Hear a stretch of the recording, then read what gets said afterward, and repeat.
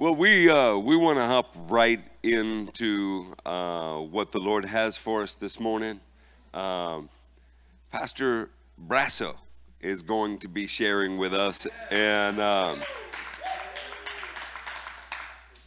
so that we don't infringe upon the time that these guys have to share with us, it's precious. They've come from a long way. Rather than teach through it, I'm going to say that your pastors will explain it to you, but we have made a decision that we are going to try to stop using the titles missionary. It's not a term that we can find in the Bible. It is not a concept that we're comfortable with. It's just terminology that we kind of grew up with and inherited. These men are international pastors. Where you do that, I mean, from some perspective, all of us would be called missionaries according to the other rule of thought, since we didn't originate in Jerusalem. And I would just like you to consider that there is no difference between a man who travels to one city to start a church and pastor it and give his life to it than a man who goes to another city. We're just referencing the fact that the cities they've chosen fall outside of our country. Does that make sense to you? Doesn't that kind of agree with your spirit? We're trying to do away with anything that might imply a separation. Buddy Brasso has been an outstanding friend. If you haven't got a chance to know him, he can have met you for a few minutes and show up at your moving day. I've not known a man with finer character than him. And he's going to begin, and then we're going to move to Pastor Vincent, who is our first international pastor planted in an entirely Muslim country. And that's just exciting stuff, don't you think? Amen. So, buddy, as you come up here, Elder Mark, would you represent the rest of us and pray for him? Heavenly Father, we thank you for Buddy Brasso and his whole family and his commitment to you, Lord. And anyone he has ever touched knows that the love of the Father resides in him, Lord, that he represents you well, Lord. And I pray for just the words from the throne room of heaven to flow through Buddy today, Lord. Help him to articulate what you have for us to hear, and that the men in this room are open to hearing what the Lord has for each one of us, Lord. So, and I also pray for a special blessing for his beautiful bride who's home with sickness in the stomach, Lord. And we just pray for anything that's not of you to get out in complete healing, that when he's done preaching your word and representing you well right now, that he gets word that she is healed. So I thank you for this time, and it's in Jesus' name we pray. Amen. Amen. Oh, yeah. Good morning, men of God of the One Association. This is the third One Association, and it is an honor and a pleasure to be able to be up here this morning with my brother Brent Vincent. We get the opportunity to share this morning. Like Pastor said, the international pastors are here for the first time in the 3 meetings. And so to me, it's very special, Brent, to have you here, man. And we weren't together for the first 2. I wasn't even a pastor. I wasn't on the mission field then. But, brother, we get to do this together. And for the very first time, we get to do it up here together. Amen.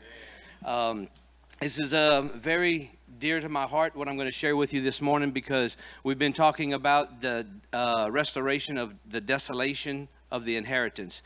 But I want to show you this morning what it looks like on the mission field, what it looks like in Peru and Chivay, specifically for me and my family. So I'm going to give you an insight into what we're actually dealing with and what we're doing. It's the same thing that you guys do here at the Rising and all across the One Association. There's no difference other than the fact that we're somewhere else.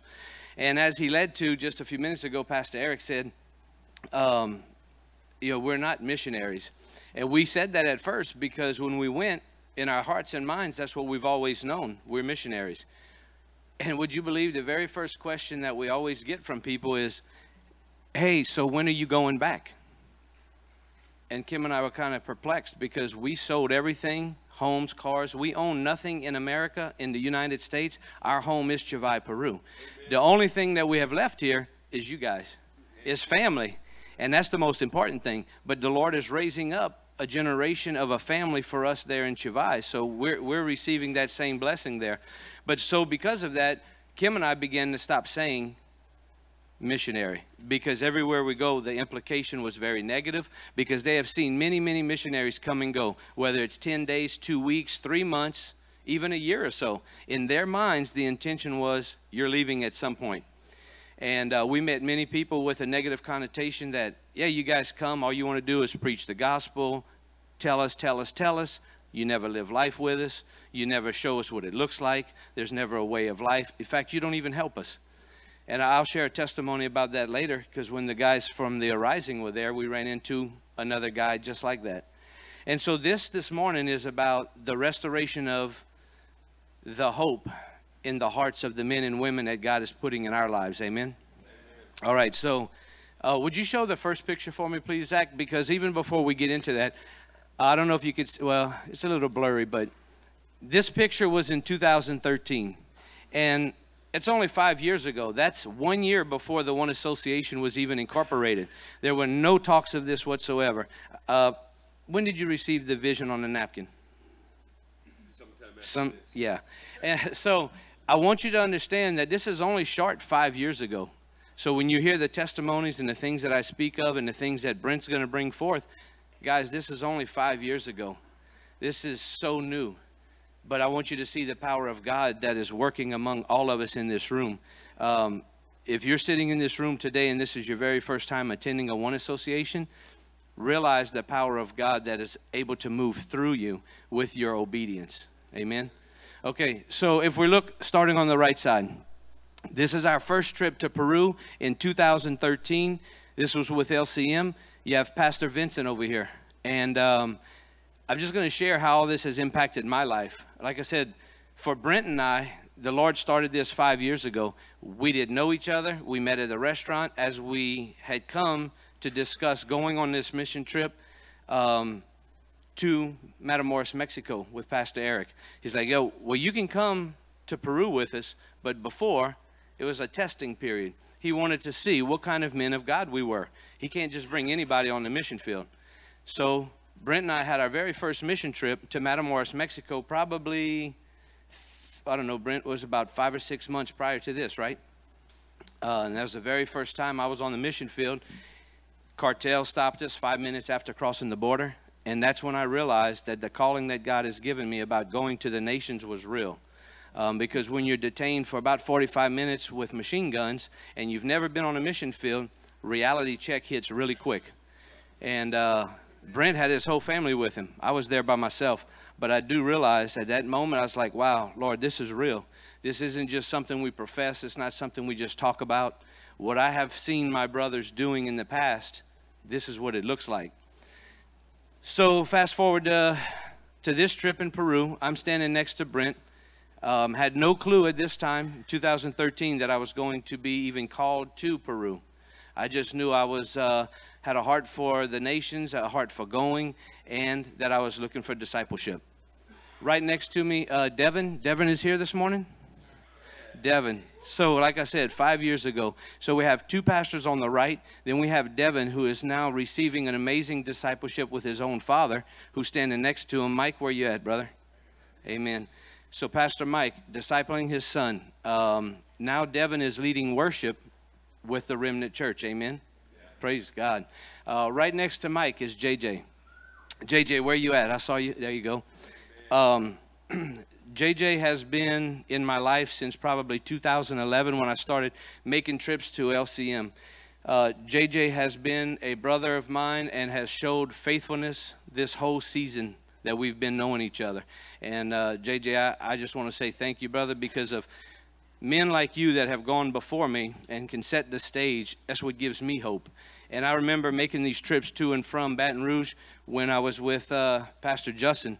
When we got started there, we continued to make trips to and from Houston to Baton Rouge.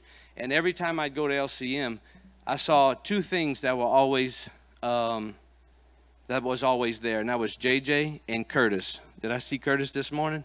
There you are, brother. Again, men of God, Now, you see, we don't all have to be called to the nations. That's what Pastor Eric was just alluding to.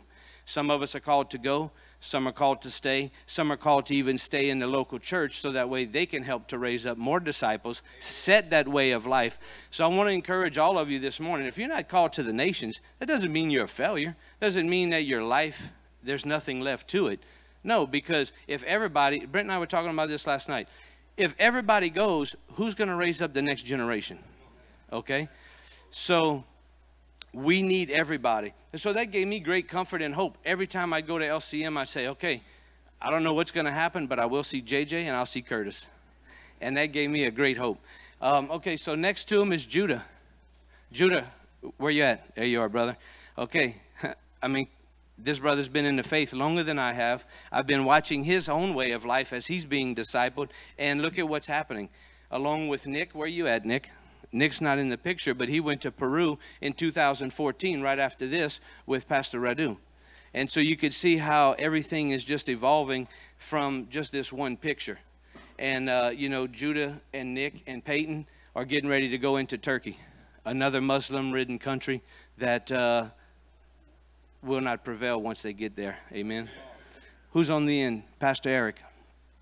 Even at this point, like I said, he did not have the understanding of the one association. But even here, he's fulfilling that apostolic calling on his life. Because when he received it, a year later, it's incorporated. And now look, 5 years later, we're at our third one association convention, meeting, whatever we want to call it. I think this is an opportunity for us to just clap, give the Lord a clap offering and say, thank you to the Lord for what he's doing among us.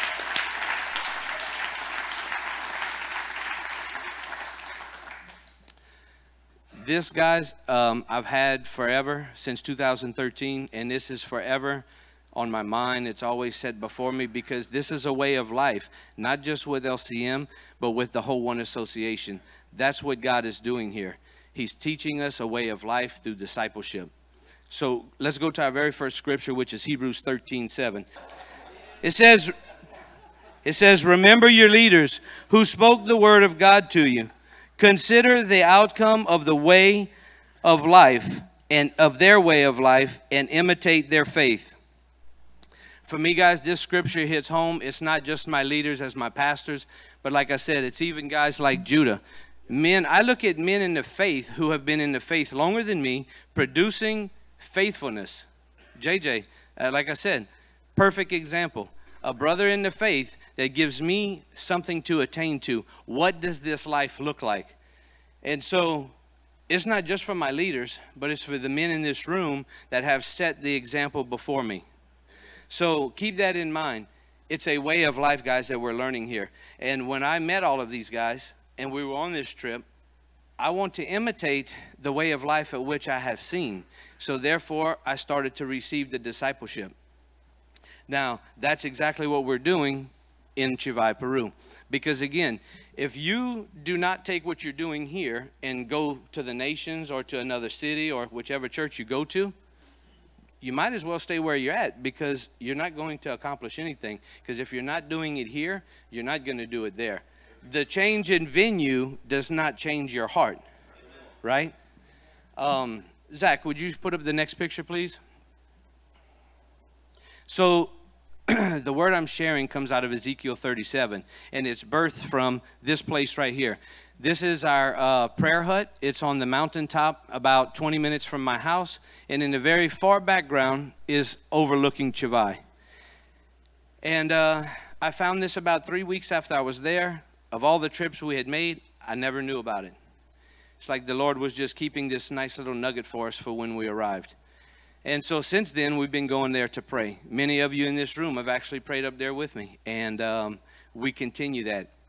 One day, Kim and I were up there praying, and the Lord gave me this scripture from Ezekiel 37. Let's go there now. Ezekiel 37, starting in verse 11. And Justin Johnson.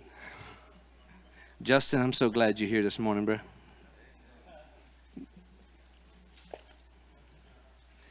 Justin Johnson. Oh, that was clutch. Amen.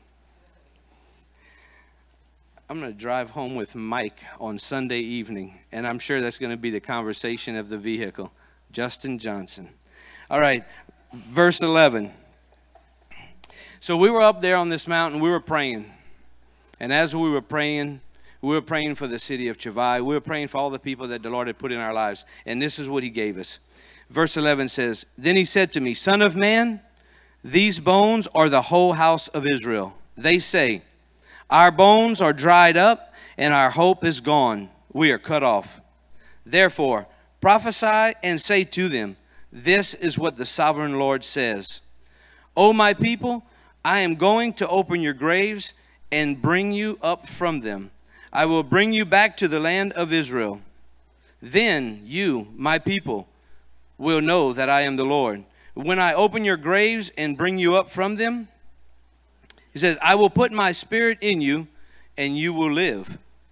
I will settle you in your own land. Then you will know that I, the Lord, have spoken, and I have done it, declares the Lord. Now, why that's so key for us is because so many people that we've come in contact, not only in Chivai, but in the Coca Canyon region, this is their sentiments. This is when we're talking to them, this is what they feel like. They feel like their hope is gone. Their hope is lost. They actually feel cut off from God. And the reason being is because Pastor Eric alluded to it in his message. Since the 1980s in Chivai, in the Coca Canyon region, they have not had the truth of the gospel preached to them. And so there's some that are less than 30 years old, and they have never been evangelized. There's places that we go in the canyon, they don't have Bibles. They still haven't heard about Jesus, but that's why we're there. And so when the Lord spoke this to me, I was like, wow, Lord, this is so good, because what we're praying for, your word actually tells us and gives us direction and tells us what's actually on the hearts of the men and women that we're coming in contact with. And, you know, they have received so many false prophets, so many men that were just temporary missionaries, did not have a heart for the nation, did not have a heart for them, did not want to see their lives changed. And that's all it was a 2-week vacation hiatus or some me time, as Pastor said earlier. So that's why we don't lead on to the missionary anymore. We call ourselves pastors, shepherds, and you'd be surprised that just saying that now changes their mindset, that instead of asking when we're leaving, now they ask, where's the church? Where do you live? Where do you pastor? I mean, isn't that amazing? Just by changing that, you know, we didn't have the concept of international pastor, because to me, that's my home. So to me, I'm at home, you know. I'm not international. You guys come visit me, and I'll introduce you as international pastors. Amen.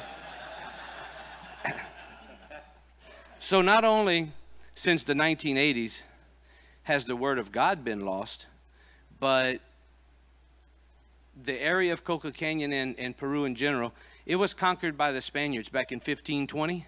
And so every town is set up with a plaza. Plaza de Armas. And in English, it means it's a square of arms. Each of those is set up to where there's a huge Catholic church.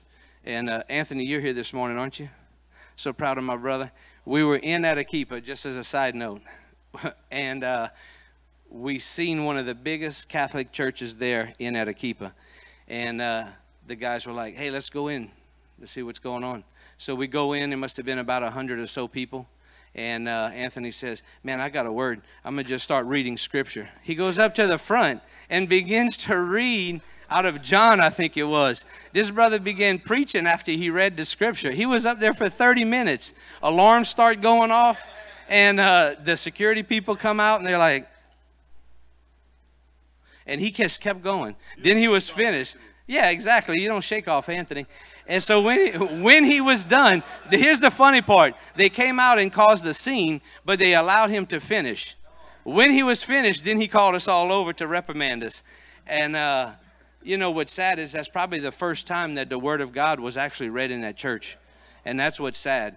And so we have that in every town around Chivai.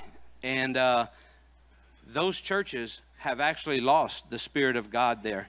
So we have lost not only the Word of God, but the Spirit of God. When we lose both of those things, men, the next thing we lose is the discipleship. We don't see that.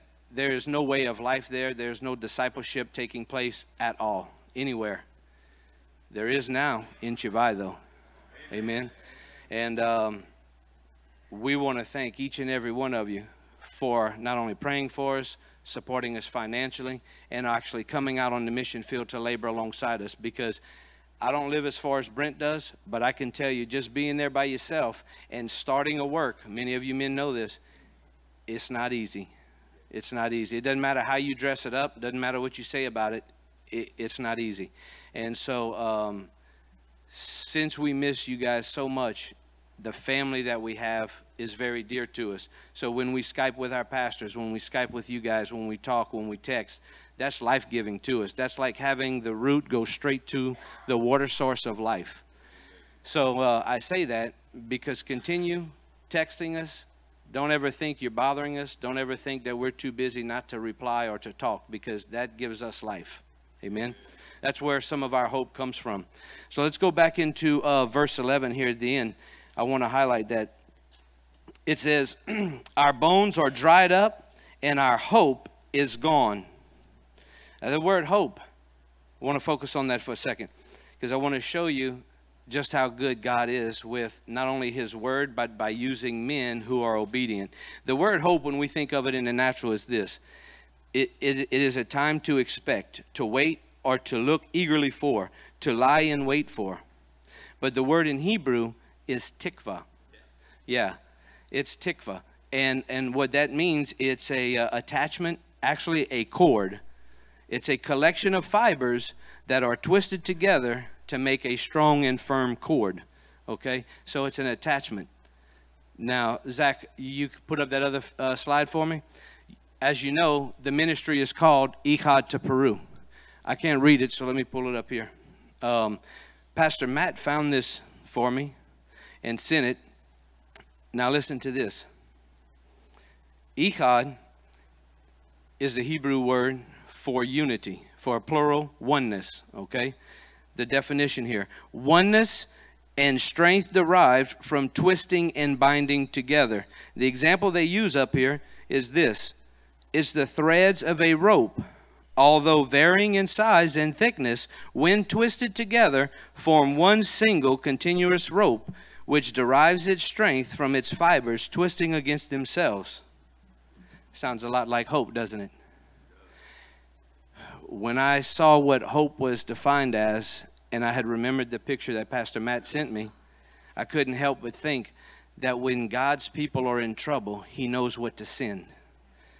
And he has sent us with a mission statement of Echad to Peru, to bring about this unity. And what I had here is that God sends us to the nations that he needs, because he knows what we have been equipped for.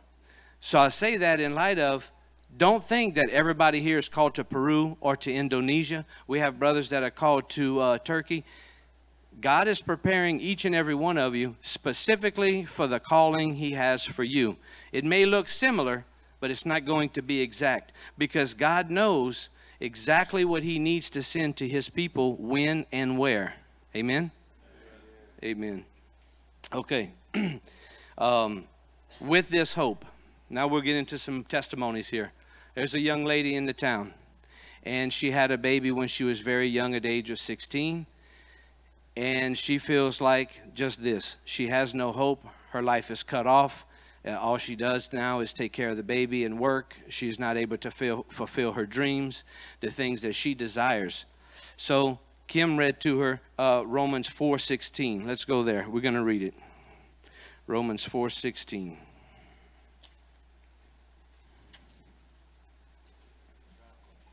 Johnson.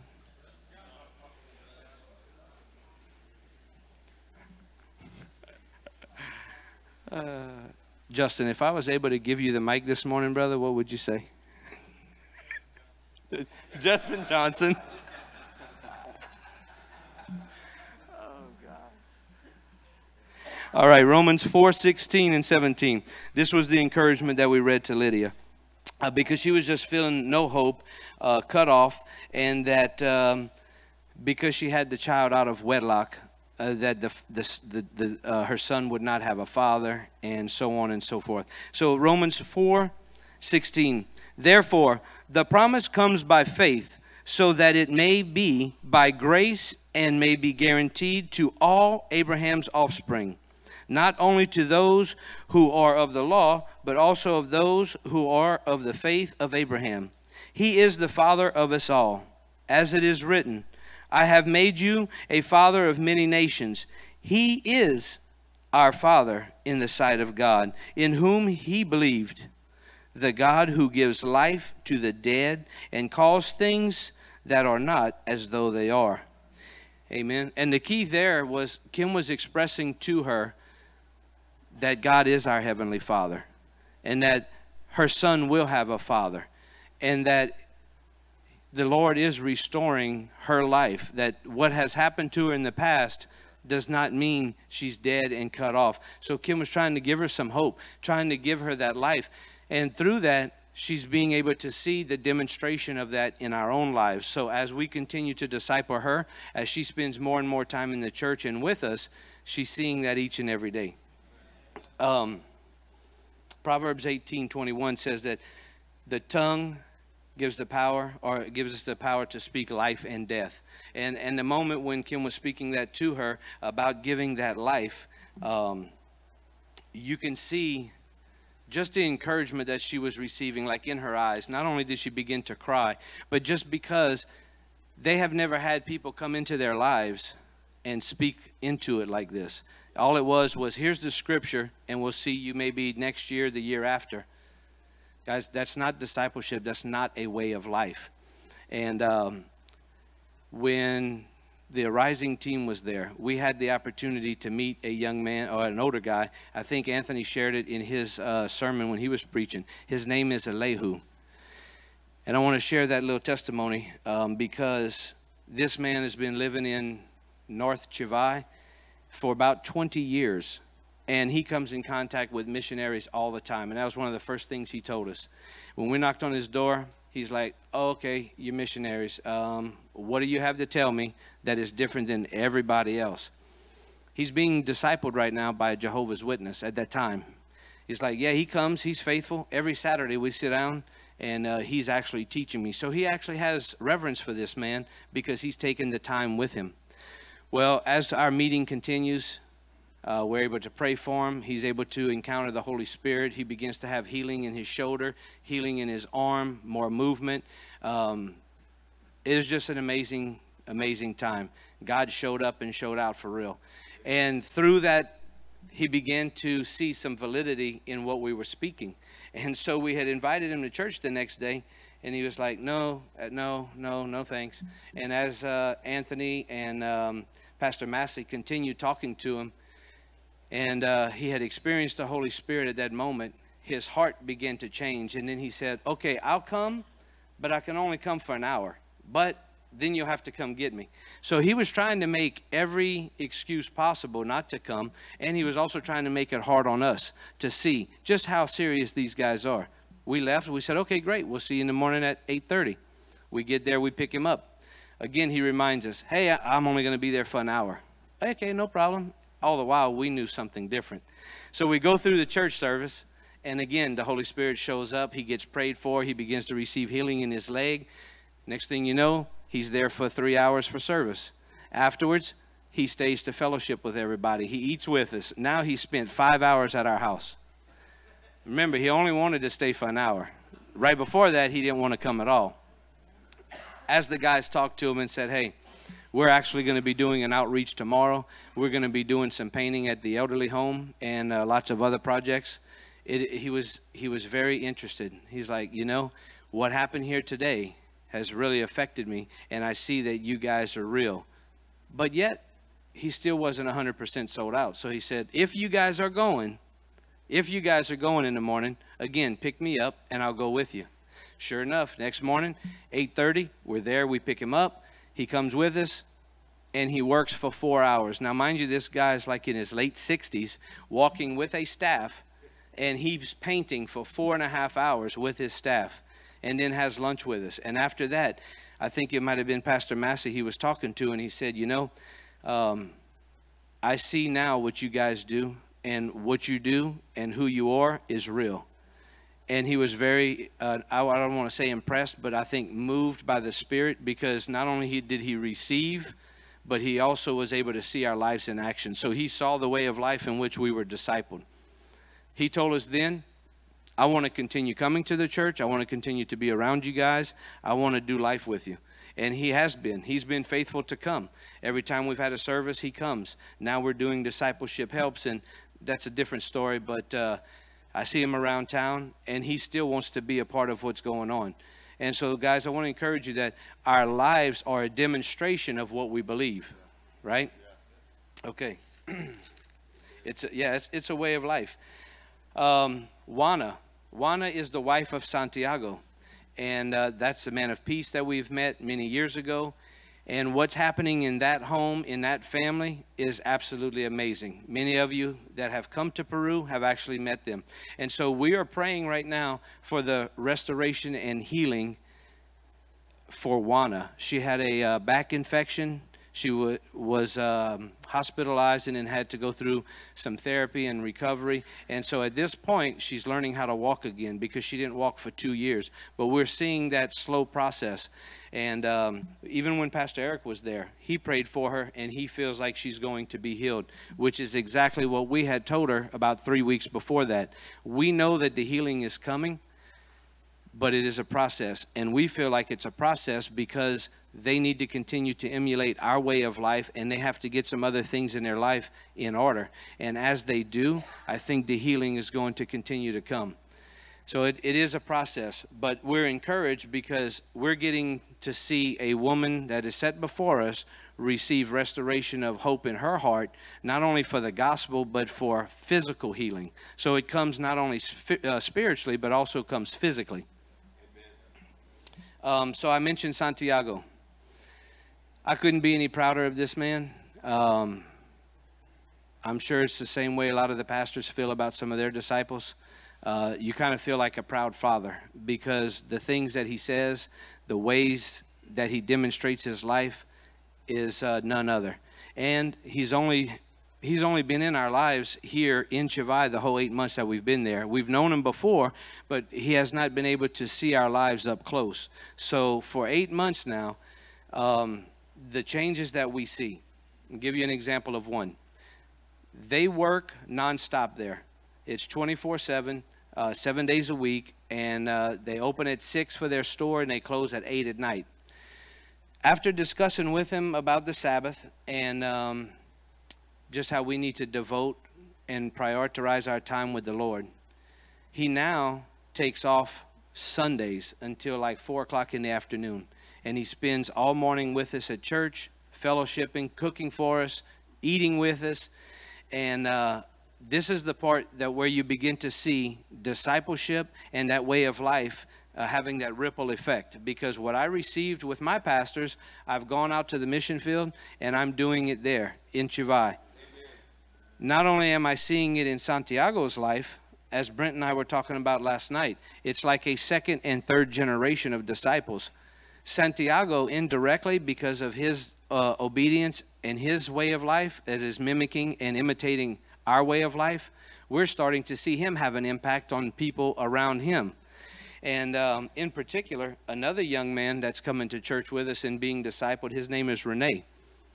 Again, works. Well, Santiago began to share with him the importance of not working, and how that when you give that time to the Lord on Sunday, he said, man, my store is closed. I have not lost any revenue.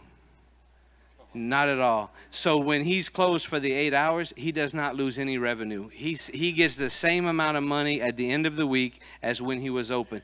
And I said, amen, man. That is the blessing that you'll receive by being obedient to the word of God. So he's sharing this with Rene. And, probably about 2 or 3 weeks into him coming, Rene comes to me and he says, Pastor, I want to tell you that I'm going to devote every Sunday to the church now. Okay. Well, you know, I'm thinking in my mind, well, when we see this, we'll believe it. And I'm like, amen, brother. We'll be praying. And so he has begun this process. He brings his family every Sunday, and he closes. He has a restaurant and a coffee shop. He closes both of them for the duration of that time. And again, he's giving the same testimony. We haven't lost any revenue. Well, when we are closed, the Lord multiplies. And so it's just an amazing opportunity, because I'm getting to see already 8 months into it, my way of life being demonstrated to these men, and them already affecting one another. And they don't even fully understand the whole concept of discipleship yet, because these are areas we haven't even gotten to. We are still in the process of making sure everybody knows the Old Testament from the Newer Testament, older and newer, where the books of the Bible are. I mean, this is how far 30 years of not having the Word of God, not having the Spirit of God, not having discipleship. That's what happens, is a whole generation or two become extinct. And if we're not careful, there's so many churches in America today, they're going down this same path. Yes, it's church. They're filled with thousands of people. No one is being discipled. Nobody can, when the pastors leave, no one from their congregation can step up and preach. We're having to hire pastors and have people from other churches come and preach in your own church, because you have not raised up disciples. The next generation is going to die out. And that's what's so special about the One Association, is that all of us have a heart for discipleship. We are learning from Pastor Eric and, you know, from LCM, as this thing has been incorporated, what discipleship looks like. What is that way of life? What should we be imitating as the leaders? We see their lives, and that's what we should be doing. And if we're not doing it, we're in jeopardy of 30 years of having generations become extinct. Let's go back to Ezekiel 37:11. So just before we left, Ezekiel 37 verse 11. Just before we left, we had Brother Gabriel and his wife come and visit us. And during that time, we had a domestic violence situation take place with one of the brothers there at church. And Gabriel came with me. We took care of the situation. We began to minister to this guy and explain everything going on. And at this moment, his wife is not coming to church with him because she wants some separation. And I get it. I understand. We're ministering to her on the side. The girls are taking care of that while we take care of the gentleman. Through this, though, this is the cool thing. Not only is he receiving discipleship, he's receiving teaching and counseling, and he has been more faithful with church now than before, and his way of life. I have him texting me. He's texting me scriptures. I have given him homework. He's texting me the scriptures that he's sending his wife. So there's a level of accountability there. Through that, it has begun to impact his parents. So now his mom and dad are coming to the church. See, they're seeing a change in their son from his behavior, and that shift that's taking place there is bringing in his mom and dad. So you see, people are discipling people by the way of life, and they don't even realize what's happening there. And what's funny is I met this gentleman's father about a month or so prior. We went to lunch. He owns a restaurant. We went to lunch there with the whole church. There was probably 23 of us. And his father had invited us to his restaurant. And this is funny because we all agree to go. And at the time, Kim and I are talking. We're like, wait a minute. We don't have any money to pay for this.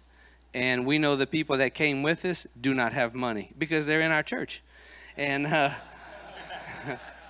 mean, look, we take up an offering and we know the offering. I mean, we praise God for it, but you know, when you receive the offering and praise the Lord, it's 22 soles, which is about $6.80. It's the concept that they understand tithing and tithing from the first fruits. So we praise God for that. But that's not enough to feed 23 people. So the father comes to me. Oh, no, don't worry about it. I was like, whoa, wait, don't worry about it. There's 23 people here, not just my family. No, we invited you. We're paying. Don't worry about it. It's on us. What a blessing. And this man, so of course we invited him to church. For a month straight, I'd go see him 2 or 3 times a week. Wouldn't come. But I'm going to continue. But because of what happened in his son's life, now he's coming. Praise the Lord. Okay, Ezekiel, back in 37, where it speaks about dry bones, no hope, being cut off. Those bones represent the house of Israel, it says. From that, go with me to Ezekiel 18. Ezekiel 18, it's right before. So we're speaking about the house of Israel. Justin Johnson. That's too funny.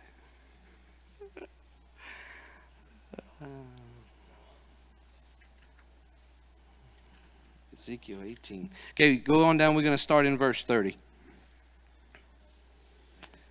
Therefore, O house of Israel, I will judge you, each one according to his ways, declares the sovereign Lord. Repent, turn away from your offenses, then sin will not be your downfall. Rid yourselves of all the offenses you have committed, and get a new heart and a new spirit. Why will you die, O house of Israel? For I take no pleasure in the death of anyone, declares the sovereign Lord. Repent and live. And see, that's what we're seeing. The domestic violence situation we had at that moment, while Gabriel and I are in there talking to him, his wife shows up. And we just finished talking to him. He repented to us. He repented to the Lord. And we were in the midst of talking to him about next step is you need to repent to your wife. And the Lord shows up. She comes in. We have that opportunity. But I warned him in advance. I said, brother, you do what's right. You repent. But I'm telling you, do not expect a lot of grace and mercy from her. Don't even expect that she's going to say, yes, honey, that's okay. And sure enough, that's exactly what happened. She just stood there. She was like, bye. And, you know, he was prepared in advance for it. So sure, he was upset. He was crying. He felt like, okay, what happened here? Yes, I was wrong, but I repented. And this is the thanks I get. But you see, there's still consequences with our sin. Just because we repent does not mean that things are just eliminated from our lives. It's not like a, you know, just go through the drive-through, do it, gone, move on. No, we still have consequences in our lives from the sin that we desire to do. So he's had the opportunity to do that, but see that that repentance is working in his life. Now, when we get back, the other brothers that are there with him that have texted me said now he wants to be water baptized.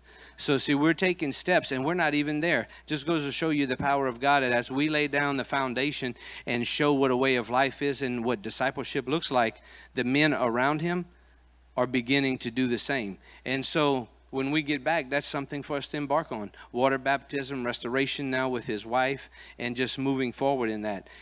Santiago, I mentioned him. They had the opportunity to do the same thing. He and his wife, you know, it's like very typical in Mexico, also in Peru, other Hispanic countries, that they don't marry, or they go many, many years without marrying. And that was a situation with Santiago.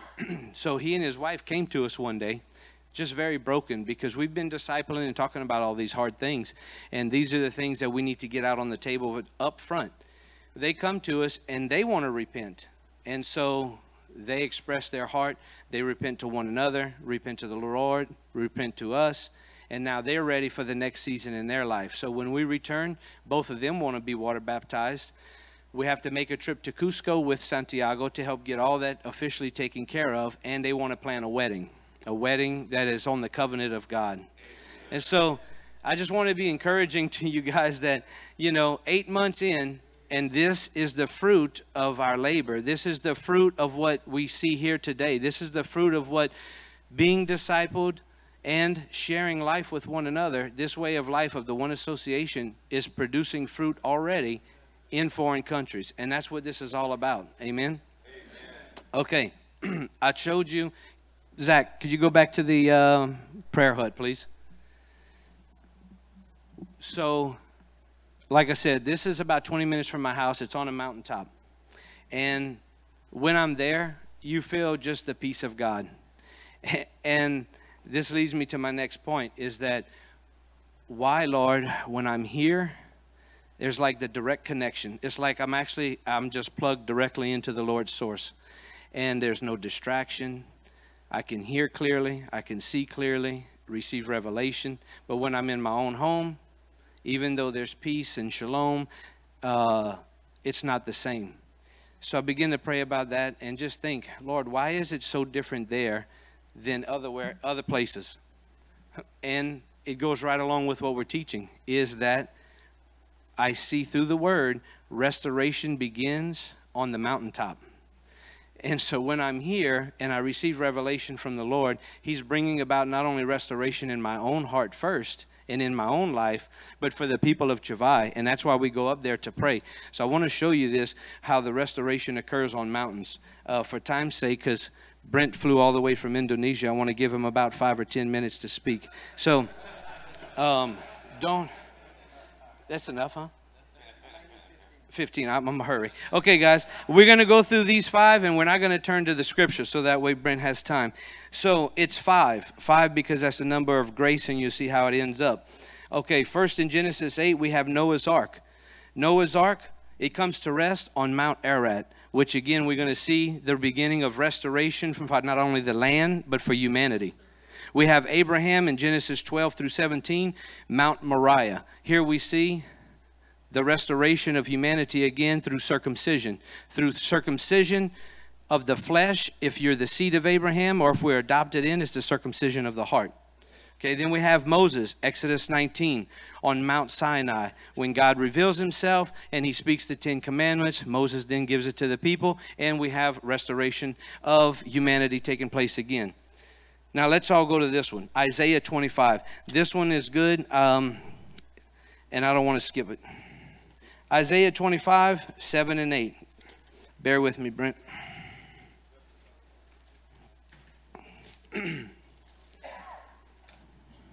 Justin, you there?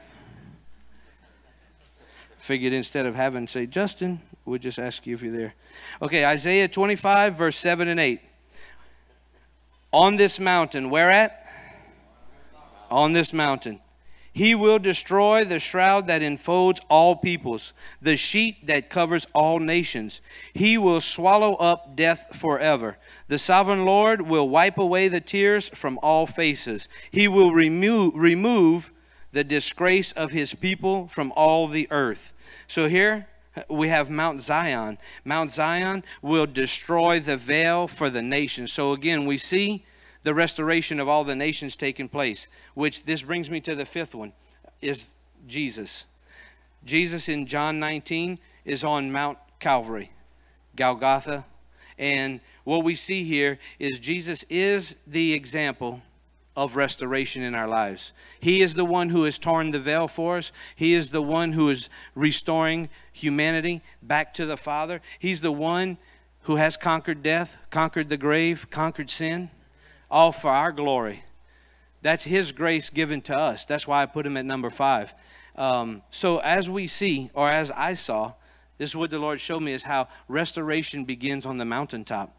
And so now having this new revelation, it really brings about encouragement for me to go here more, because I haven't been as faithful as I would like to go every single day. But now having this new revelation and understanding of the mountaintop, I want to be more faithful in that area of prayer, not only for the people, but for myself and my family. The last point here. The last point I want to show you, back in Ezekiel 37, we're actually going to read it this time. Verse 11. I want to show you through this the order of restoration that I see. Ezekiel 37, verse 11. So this is going to be... from verse 11 to 14, it's going to be an order of restoration that brings about new life, and how it parallels discipleship, which is a way of life. So we'll have a new life and a way of life demonstrated here. Let's pick up in verse 12. Therefore, prophesy and say to them, this is what the sovereign Lord says. O my people, I am going to open your graves and bring you up from them. The first point here is that the Lord is going to bring them out. He's bringing them out of a valley of death. He's bringing them out of a valley of dry bones. This is a spiritual death taking place. So this is the first point, is that they're being called out. Then he goes on to say, I will bring you back to the land of Israel. Here, he's taking them in. So he's brought them out of the valley, and now he's bringing them in. This is the body of Christ. The body of Christ, we'll see how it parallels with discipleship. Keep going, verse 13. Then you, my people, will know that I am the Lord. When I open your graves, when he opens their graves, that is their conversion, because when he opens their graves and he brings them out, then they will know that he is the Lord. That is their conversion. That is their being born again. The last one, verse 14, he says, I will put my spirit in you and you will live, and I will settle you in your own land. That is the filling of the Holy Spirit. That is by evidence of speaking in tongues. That is that they're receiving a new heart. They're receiving a new spirit. So that is the four. It is the bringing out, the bringing in, the conversion, and then being filled with the Holy Spirit. Okay, the discipleship aspect of it. That's why it is so important, is because it's a way of life. Now watch how this plays. When you bring them out, that is the selection or the take-in process. Let's go to Mark chapter 3. We're going to run through these four, and then Brent will be ready. All right, Mark chapter 3, verse 13. For those of you that have gone through the Talmudim series, those of you who have received this discipleship series are very familiar with this process. Those of you in the room that are not, this teaching is online by most of the pastors. It's at LCM, the Talmudim series. We did, that was last January? Last January, right? So, yeah. And it's a fantastic teaching, but it describes all of what I'm saying in detail. So, Mark chapter 3, starting in verse 13, says, Jesus went up on a what? Mountainside. Again, on top of the mountain is where restoration begins. He went up on the mountainside and called to him those he wanted, and they came to him, and he appointed the 12. So this is when Jesus is choosing the disciples. So right here, he's taking them out of something. Matthew 11:29. We're going to see it's the way of life. Matthew 11:29 says this. Take my yoke upon you and learn from me. For I am gentle and humble in heart, and you will find rest for your souls. For my yoke is easy and my burden is light. So now Jesus has taken out those that he has chosen, that he wants. He's bringing them near to him to show them his way of life. The next one, that was a consecration and attachment, which goes back to the body of Christ. When they're being consecrated, they're being made holy. They're being set apart. That's why he chose them. Let's go to John 15:15. This is the next phase of discipleship, which is reproduction and initiation, which goes with being born again. John 15:15. Ready?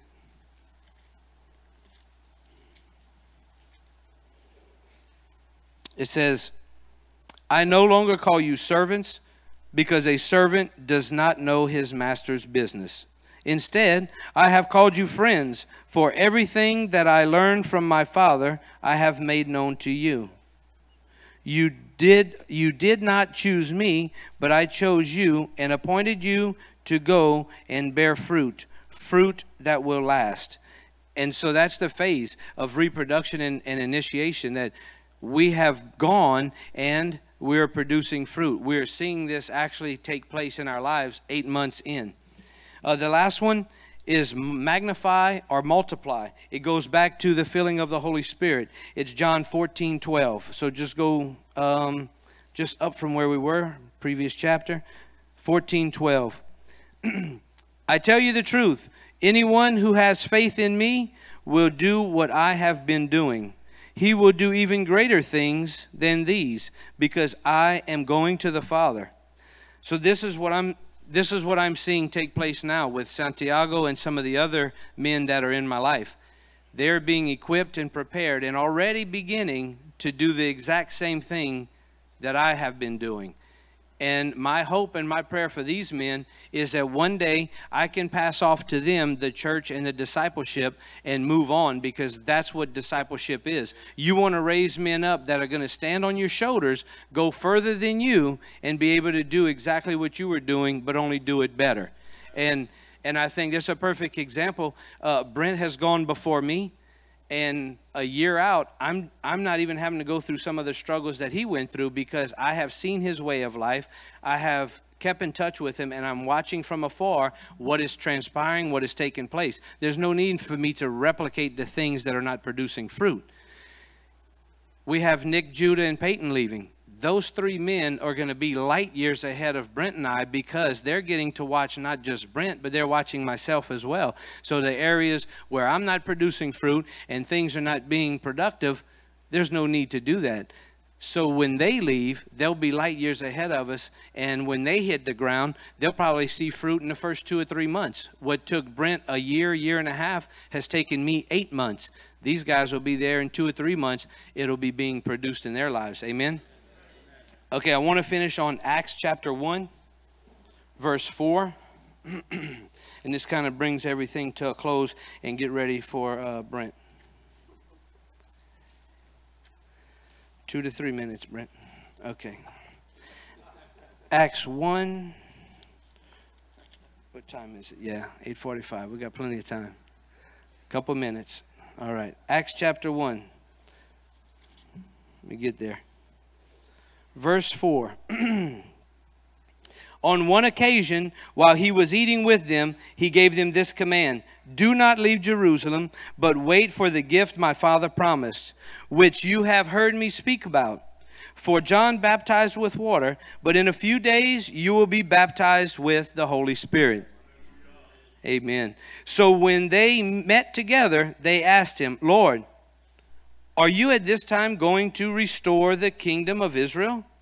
And he replied, he said to them, it is not for you to know the times or the dates the Father has set by his own authority, but you will receive power when the Holy Spirit comes on you. And you will be my witnesses in Jerusalem, in all of Judea and Samaria, and to the ends of the earth. And guys, this is where we are. We're receiving a way of life of discipleship. And what that produces is fruit whenever it's carried out in that same manner. But the thing is, not only do we have to receive the discipleship, but we first have to be empowered by the Holy Spirit. If we leave and go anywhere, whether it's a nation, a church, or even remaining within your own church, if we're not empowered by the Holy Spirit, we can get there and nothing will happen, because we will not be empowered to do what God has sent us to do. Amen? Hey, y'all hop on your feet for a minute.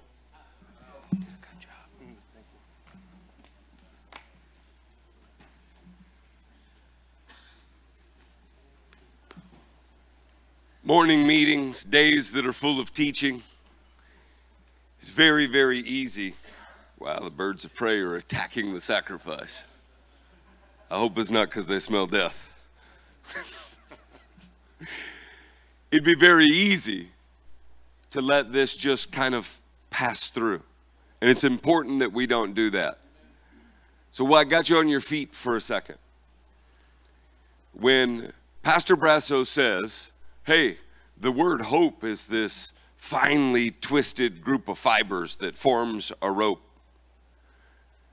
The Word of God is so good. The first time that actually appears in the Word, that's Joshua. Joshua 2. It was a woman who recognized that her city was under destruction, and the only way she'd get out is to hang hope outside of her window. And it was holding on to that hope that caused her to become a part of the lineage of Christ. It's crazy. Crazy.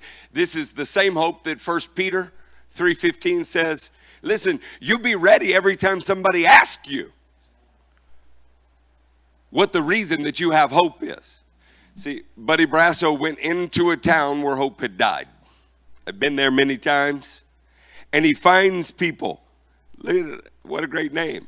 Lydia, whose hope had died. Elihu, whose hope had died. These are biblical names. They're biblical names because somebody named these kids wanting their life to be filled with hope and purpose, but it had died. Juana, Santiago. Renee's the only one on the list that's not found in a Spanish version of the Bible. And where there was no hope, they now have hope.